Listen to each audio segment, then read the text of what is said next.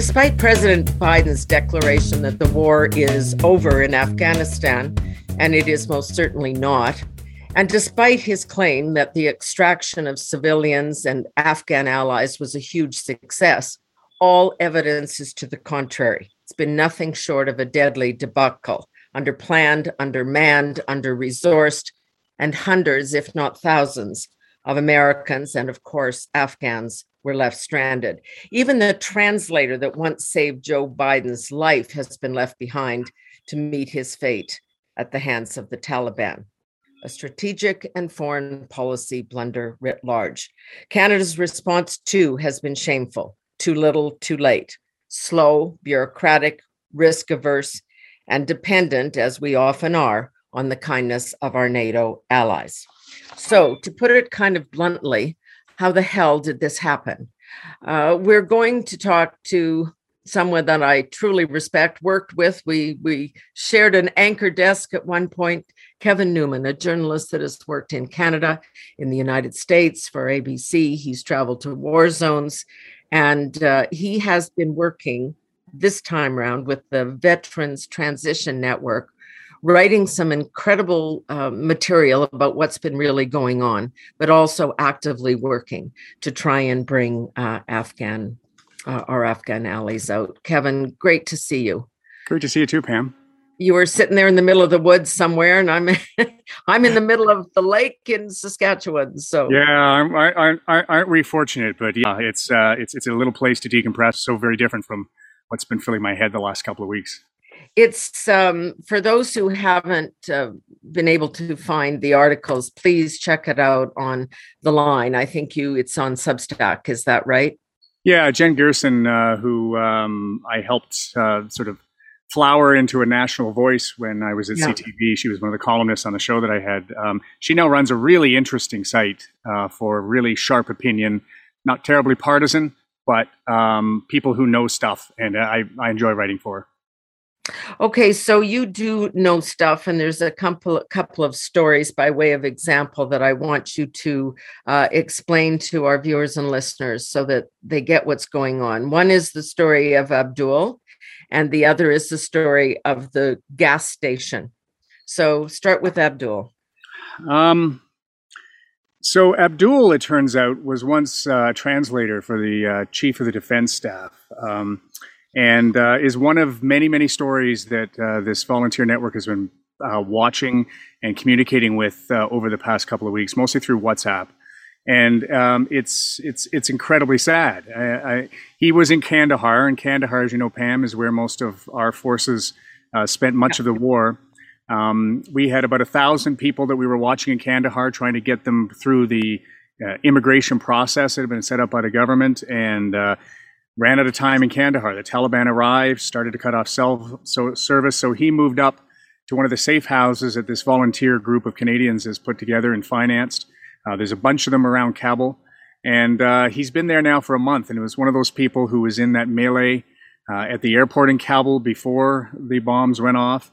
Mm-hmm. And he was, his brother had made it over before. Yeah. He had made it before to Canada as well under the old program that ended in 2016. So, but he had never allowed to bring his family. He was never allowed to bring his wife, his children. So he was trying to bring his family back when the Taliban rout began, and he got trapped there. And what ended up happening, and this happened to many, many people, was the immigration ministry in Canada would accept applications for whole families, so lists of names, usually between 5 or 6 names, sometimes larger. But they approved them piecemeal, bit by bit. So he was at the airport, and then faced the Canadian immigration official that was there. And they said, well, you can come, your wife can come, your child can come, your sister can't come. And his sister was breastfeeding a child in the melee there, and had 2 children of her own. So she got on the plane, had to leave her 2 children behind with her husband, and the families were separated. And so there were many, many cases of families going through piecemeal. Some made it out, some did not.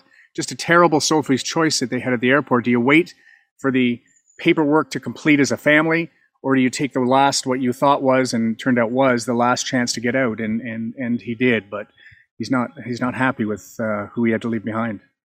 This is the thing that I think that ordinary people are just finding so puzzling, which is all these promises, and we hear it here and we hear it in the US. No man will be left behind, no person will be left behind. Hundreds and thousands of people are being left behind. And they are the people, Pam, who are usually at the back of the bus. We did bring some people out. We brought Canadian citizens out. We brought some permanent residents, people with Canadian passports. They were easy to get out because they had Canadian passports. Mm-hmm. Nobody could stop them for that. But the Afghans who went through the special immigration process that was only established about 5 weeks ago, very few of them got out. They're mostly all still there. And there seemed to be sort of a 4-star approach to some people getting out, and then these people have been left there. And even when I listen to the Foreign Affairs Minister now in the briefings, they're talking about the 1,250 Canadian passport holders that they weren't able to get out in time. Well, there's about 5,600 people in that immigration paperwork pipeline. We think maybe a couple of hundred of those got out, maybe 14%, but that's 85% that have still been left in Kabul, and in a situation which is getting, more dangerous by the day now that there are no foreign forces there. It's quite extraordinary when we think, and you and I have both seen things on the ground in Afghanistan, but why we would give up the Bagram airfield where we could have controlled that and got people there is shocking. Well, that seemed to surprise everybody. I mean, I remember that was when for me, Pam, it went, oh, they've left so soon. Like everyone had this sort of 31st of August, and then the American military just announced one day, even the Afghan government said it was surprised by this, that, hey, we're out. And that was, frankly, the signal to the Taliban that it had some time to continue on its plan. I mean, this was the strangest thing I've ever seen. There was a peace deal signed between former U.S. President Trump and the Taliban to give them a year to withdraw American forces. He basically circled a date on a calendar, and then Biden continued it. And then they pulled out like a good 6 weeks before they said was the deadline. And that just created a massive vacuum. And so the Taliban moved in quickly, knowing that the ability of the American forces had been reduced. We saw towards the end, they had to pour 8,000 people back in. Exactly. So it's very, very, I've never seen anything, except perhaps the aftermath of the fall of Iraq, where there had been so little thought and planning into what comes next. This is what's so shocking, is that when you know that there's a deadline. Certainly when I was on the Afghan committee, the Canadian committee, to decide our role in Afghanistan, the one thing we said is you can't ever leave and put a fixed date unless you have all your ducks in a row. We had no ducks in a row, none. No, and they, when the Bagram base was abandoned by the Americans so quickly, it didn't take anybody who had been in Afghanistan or who knew people a second to go, oh, there's the protection that has kept them from being targets of the Taliban for so long. Canada left in 2014. We haven't been that protection, but the Americans have. And sure. It was stunning at that point, and it wasn't hard. And it shouldn't have really been hard for anyone to go, oh, we got to get going, because this is not going to end well. There's also reporting over the last couple of days that the Taliban actually said, look, to the Americans, you can keep control of Kabul while you get everybody out. We'll stay on the edges. And they said, no, thanks. We'll just take the airport. We can manage. This is insanity. Yeah, well, trying to figure out which Taliban is in charge. Yes, is an interesting question, because we tend to think of it as the Taliban. Yeah, there's 38 different tribes, and the one that seems to be operating and have control in Kabul has shown some restraint so far. From what we hear that's happening in Kandahar, that section of the Taliban has not been kind, and we are getting reports of people who have been killed with an association with Canada. So yes, they've been taking frankly, I think a page out of, if you remember back, Pam, when Iran fell to the Islamists, and they allowed a period where they were saying good things, and they allowed Westerners to leave. They didn't allow many of their own people, and then once the Westerners leave, then the oppression began. Yeah. So we'll see what the days ahead bring. This is now fully in Taliban control. There is no counterbalancing force there now, other than we're getting some reports of people trying to Afghan militias trying to fight the Taliban and places outside. Yeah. No, that this is the problem, and anybody who thinks the Taliban of any version is going to change its spots is wrong.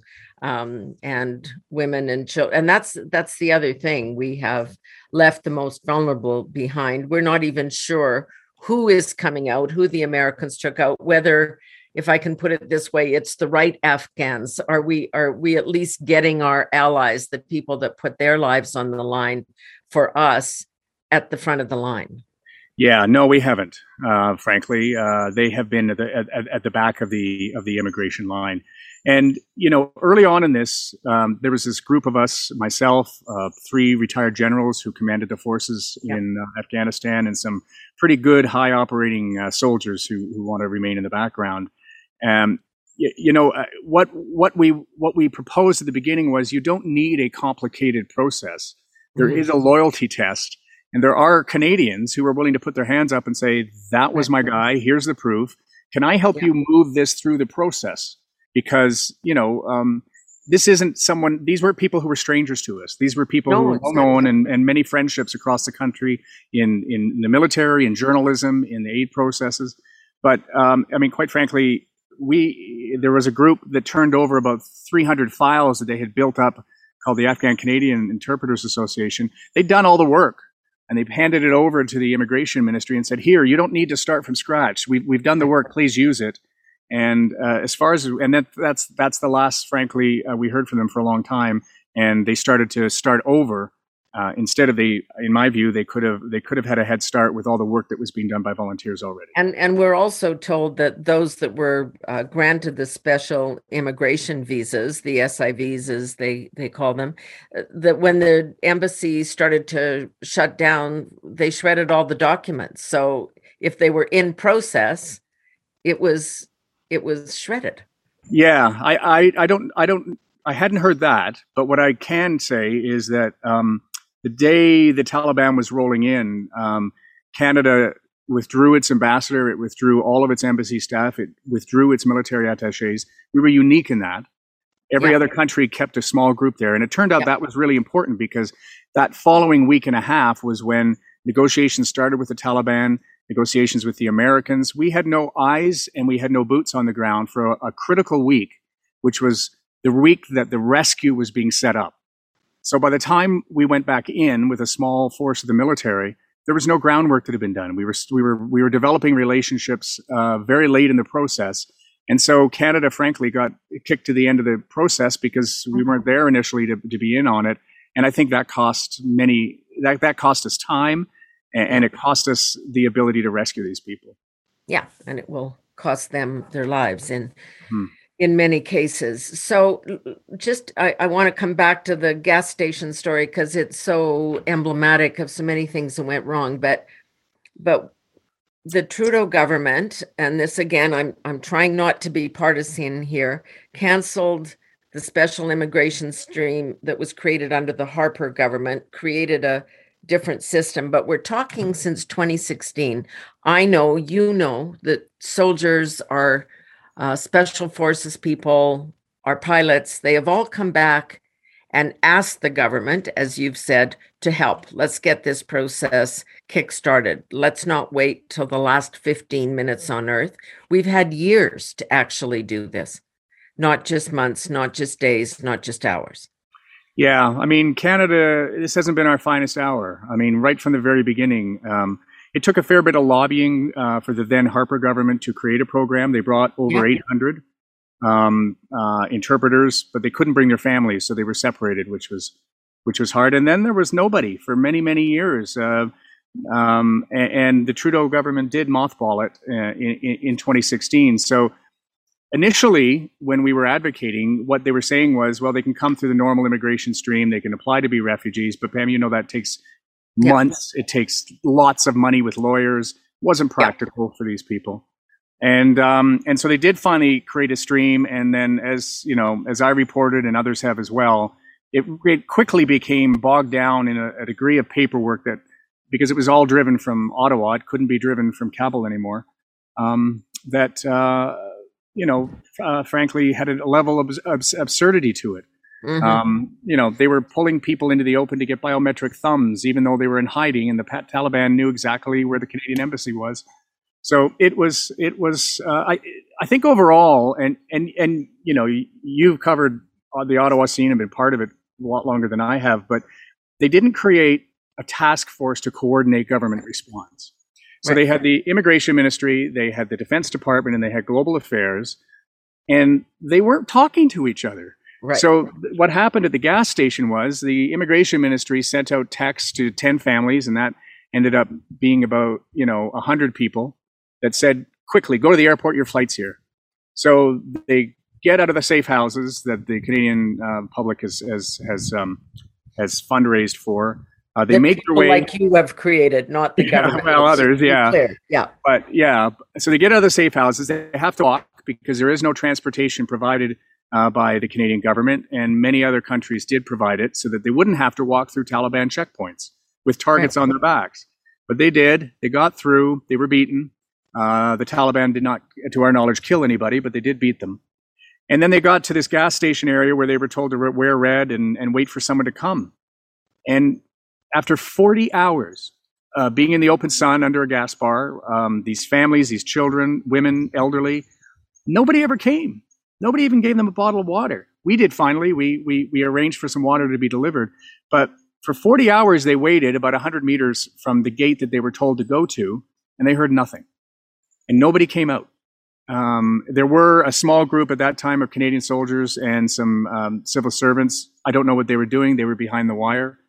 Right. But finally, at that point in the event, we didn't know what else to tell. I mean, we were worried about a humanitarian crisis because children were getting quite ill, and so they went back to their house and waited to hear that again. And we had a couple of incidents of that where people were being sent to airport for a jet that wasn't there and a process that wasn't ready, and then go to a hotel or, as you say, wear red or do this. Or at one point, we even announced that there'd be a new text line in Ottawa that these folks should just call directly to Ottawa.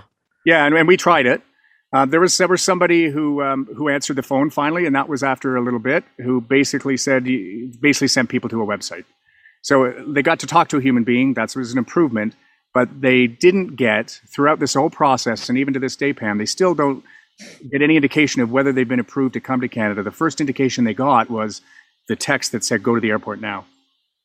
I think what really burns too is, I mean, we watch the French. Most countries have these C-17s, the big Globemasters. You can put an entire town in there if you choose to. They brought buses. The French use those buses to go and pick people up, to break through the gates and get them onto planes. This daring raid by the Ukrainians the other day that scooped up a bunch of people and just got them on a plane and pointed the guns back at the Taliban and said, I dare you. Like, the Americans that were left on the ground, I know, broke protocol and chain of command and helped people to do this. And I just feel like here we are once again on the international stage, dependent on the kindness of strangers. Could we put some of our people on your plane? Could you help us out here? Because we have not stood up. Yeah, that was definitely the relationship they tried to embed with the American military, which, as you know, is typical of what the Canadian military sees as the best route. Some of the information mostly we got, because we sent them in there ill-equipped and we were not a large force. That's absolutely true. Yeah. And then the cooperation with the Americans seemed to break down. The gate that we were at, they sealed. They turned it into a gate to bring in other people, and so then we started to cozy up to the Brits, and the Brits helped us for a little bit, but then they had to take care of their own people. So it's hard, when, good soldiers arrive and want to get the right things done. It's hard when there's very few of you and there's these large militaries that are already in full gear and executing. I was just reading last night about the Pineapple Express, as it's Uh, called, the Special Ops Vets US, who basically just did that. They went in. right. I mean, they were coordinating from the US, but they made it happen. They found secret gate at the airport. They used code words for these people, not like standing up and can we take a biometric thumbprint, as you say, but protected them. Yeah, that was pretty audacious. Yeah. We were a small group of maybe 12 people. Yeah. So there were no missions likely from us, and we didn't have the ability to get lift Yeah. and veterans in the U.S. had been advocating in the same way that veterans in Canada had for a very long time, Yeah. and had very similar frustrations trying to deal with a bureaucracy that didn't seem to be responding with the proper level of alert. I think there was an understanding that these people were in trouble. I don't know that anybody ever acted as if these people could be dead, Yeah. and that was the thing that was really frustrating. Is just to I understand that this was so extraordinary. I can't remember in my lifetime a situation where we were trying to pump people through an incredibly difficult process, knowing as we did that they were known to the Taliban and could very well pay for their association with Canada with their lives. This is what, of course, troubles everyone now, that there is no exit point. I mean, to tell people to go to Pakistan, you'd have to go over a set of mountains for starters. Those kinds of issues to just, if you can get somehow to a third country, we'll have your back. I mean, it's ludicrous.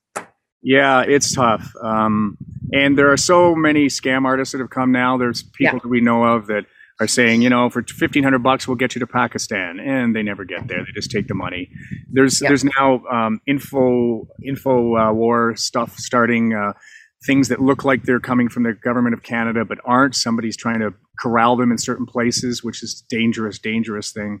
So these Yeah. poor people are left without any way to leave.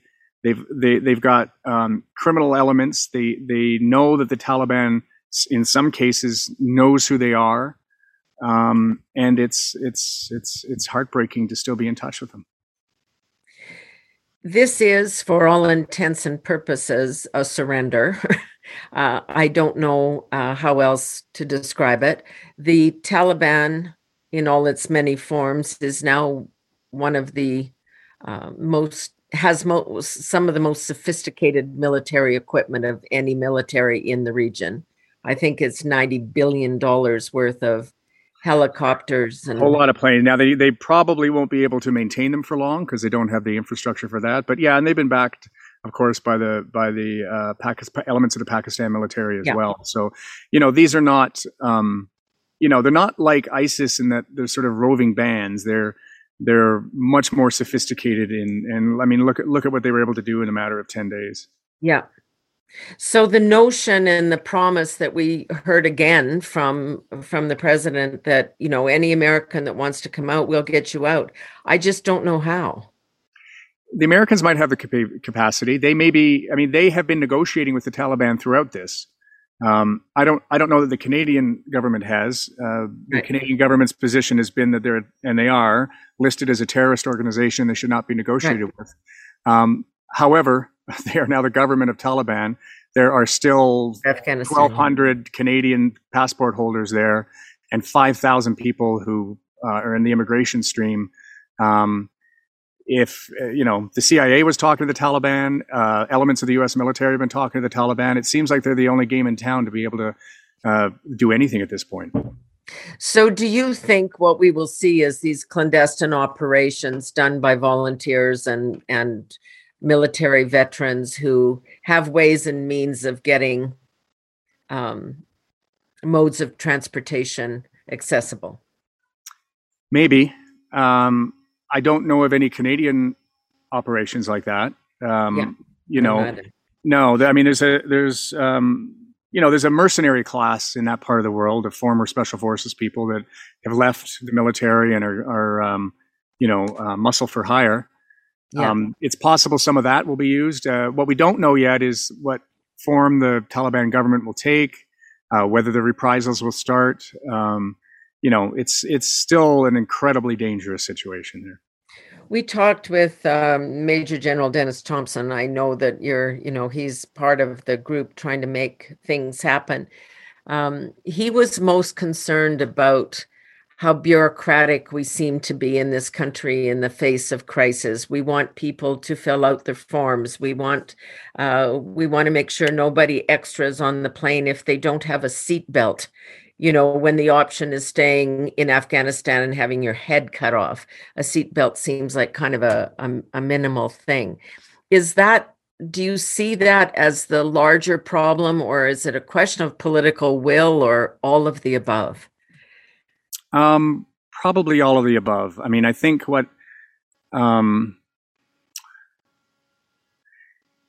it was surprising to me, and Pam, I've covered Parliament Hill for 3 different networks various times. Yeah.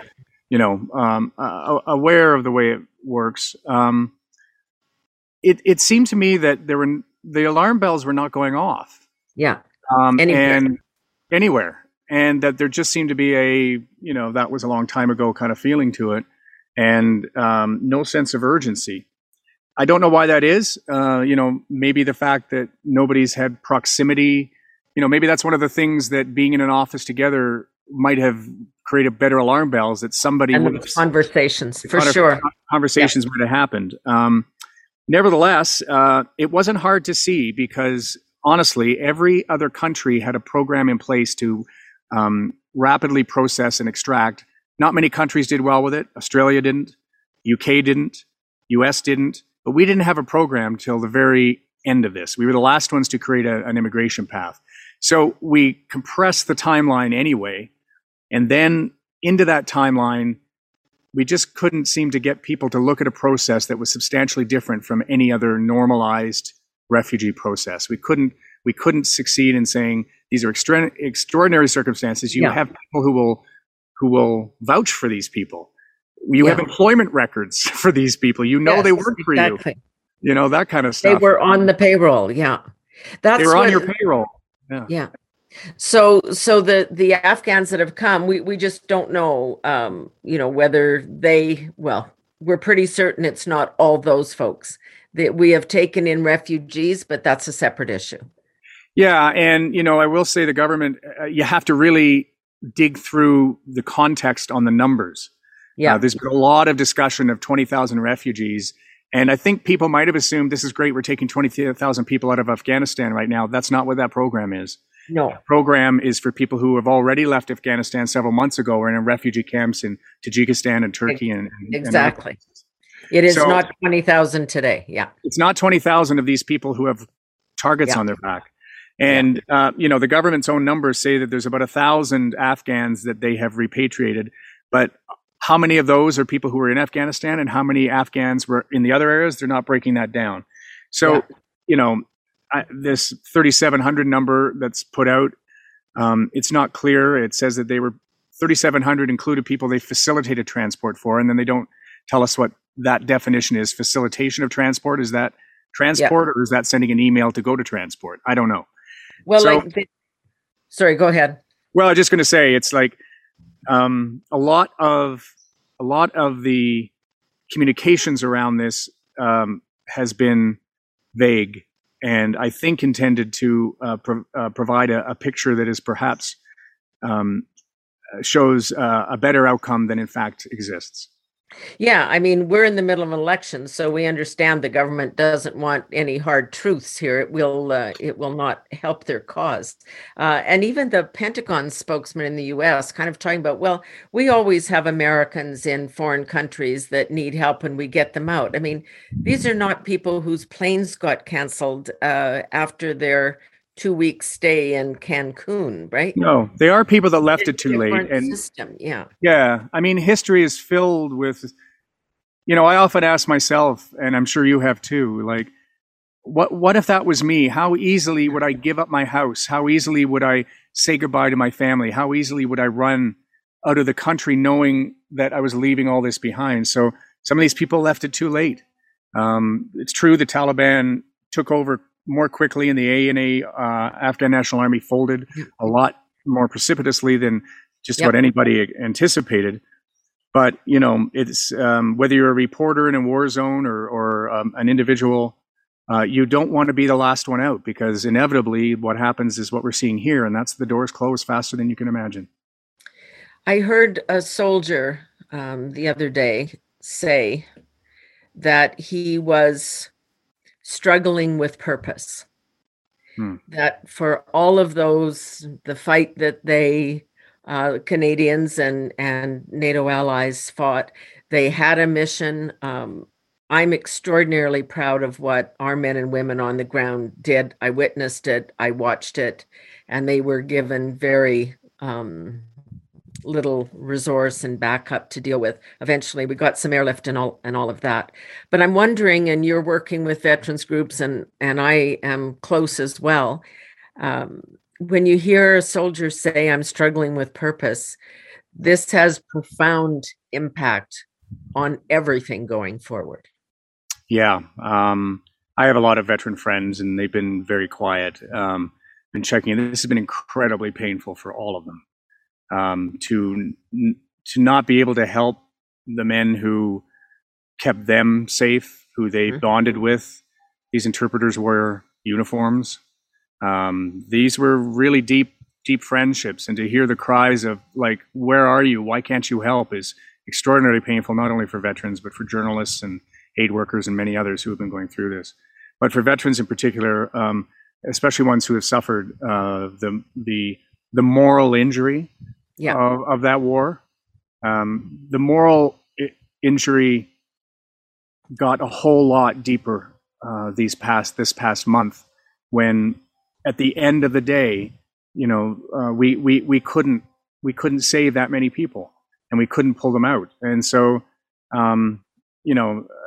there's been a lot of very caring conversations, men and women checking in with each other, making sure you're okay. But this is very, very painful for a lot of Canadians.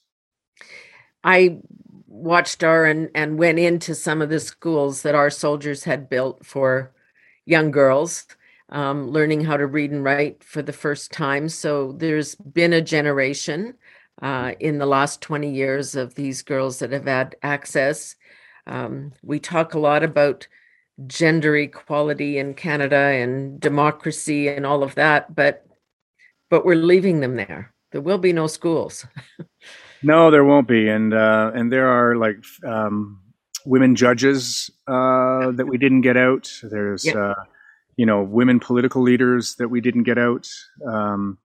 There's a documentary that I'm working on that will be airing on September 10th. That we looked back at some of the reporting from Afghanistan, and after what happened last week, we had to fuzz out all the women that were in our reporting 10 years ago, because we can't be assured that their safety is there anymore. And I was sitting with the editor, and the editor was a refugee from Iran, and it was we were crying through it all. Just we had to eliminate the identities of these women for their own safety, just in television in Canada even. And so I can't imagine how much fear they face, because you're right, there's an entire generation of women that has grown up understanding that they had more of a voice than they had under the Taliban. And I can't imagine their terror.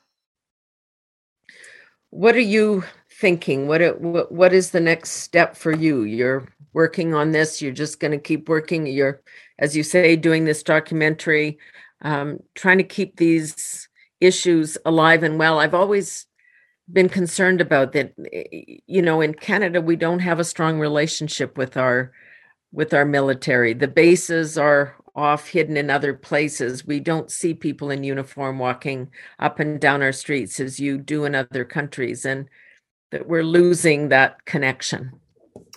Yeah, I mean, I think, we didn't have a connection, when I was in my 20s and 30s. It was, war was something fought by previous generations, covered by previous generations of journalists. Occasionally, you get parroted into the Falklands, or I'd get parroted into Iraq, but it was a very short period of time. But there is now a generation of war correspondents in Canada. Yeah. So I don't know. I don't know quite what happens at this point. it's going to be very difficult for the Canadian military, where it's deployed in the future, to get local staff in hot zones who are going to, wonder, well, why would I work for you if this is what happened in Afghanistan? I think that's going to be something they're going to have to deal with. And as far as for Canadian soldiers, I think there's a whole lot of very sad feelings, and they're having to do a lot of work on themselves to not sink deeper into depression if they're already in it. Yeah, for sure. Where's the documentary air? It's on Global, my old station from a while ago. Network, yeah. It runs on September 10th, Friday at 10 p.m. And it's a look back at 20 years of disruption and how, that newscast, Global National, was born the week of 9/11, and for 20 years just ended up covering, wars, climate change, just massive levels of disruption that have been part of our conversation for 2 decades. And it's hard. I mean, I went to New York after 9/11, and it's hard to even get people to respond. I mean, the government has said they're not, in this country, have said they're not really marking the 20th anniversary of 9/11. They're going to wait for the 25th, as if we were talking about, a wedding's anniversary celebration. Like, this is... Well, and it turns out that, like, the bookend on that 20 years was this month. Exactly. It is 20 years to the day that the series of events that were sparked by that awful attack on Manhattan and the Pentagon, the final chapter was written last week, and it wasn't a pretty one. No, it wasn't. Kevin, thanks so much for everything that you're doing, for really taking this one on, and keep writing about it, because, you're good at it, and people need to know. They need to know some of the gory details. I hate to put it that way, but maybe that's the only thing that will shock us into action and reality. Yeah, and it was interesting. I mean, I wouldn't have written anything. There have been Canadian reporters witnessing this, but I mean, one of the aspects of our modern media world is that there were no Canadian reporters covering this massive story that involved Canada, and they couldn't get in once it got bad. So I was trying to write through secondhand information that I was receiving, because it was the only on the ground reporting that existed for a little while. And so I felt compelled to provide the narrative of these people that, in a different era, reporters would have been there to capture, but when they weren't, I felt that they needed their voices to be heard. We're just old school, Kev. That's it. I know. Just old, maybe. Yeah, maybe just old. Kevin Newman, who's reported on all Canadian networks and for ABC in the States, and of course is working now as a volunteer with the Veterans Transition Network. So anything you can do to help that group, if you feel like sending funds or whatever, that would be wonderful. So take a look at the work, take a look at that website. And Kevin, thanks very much. We'll see you soon. Really nice talking to you again, Pam. Take care. Yeah, great.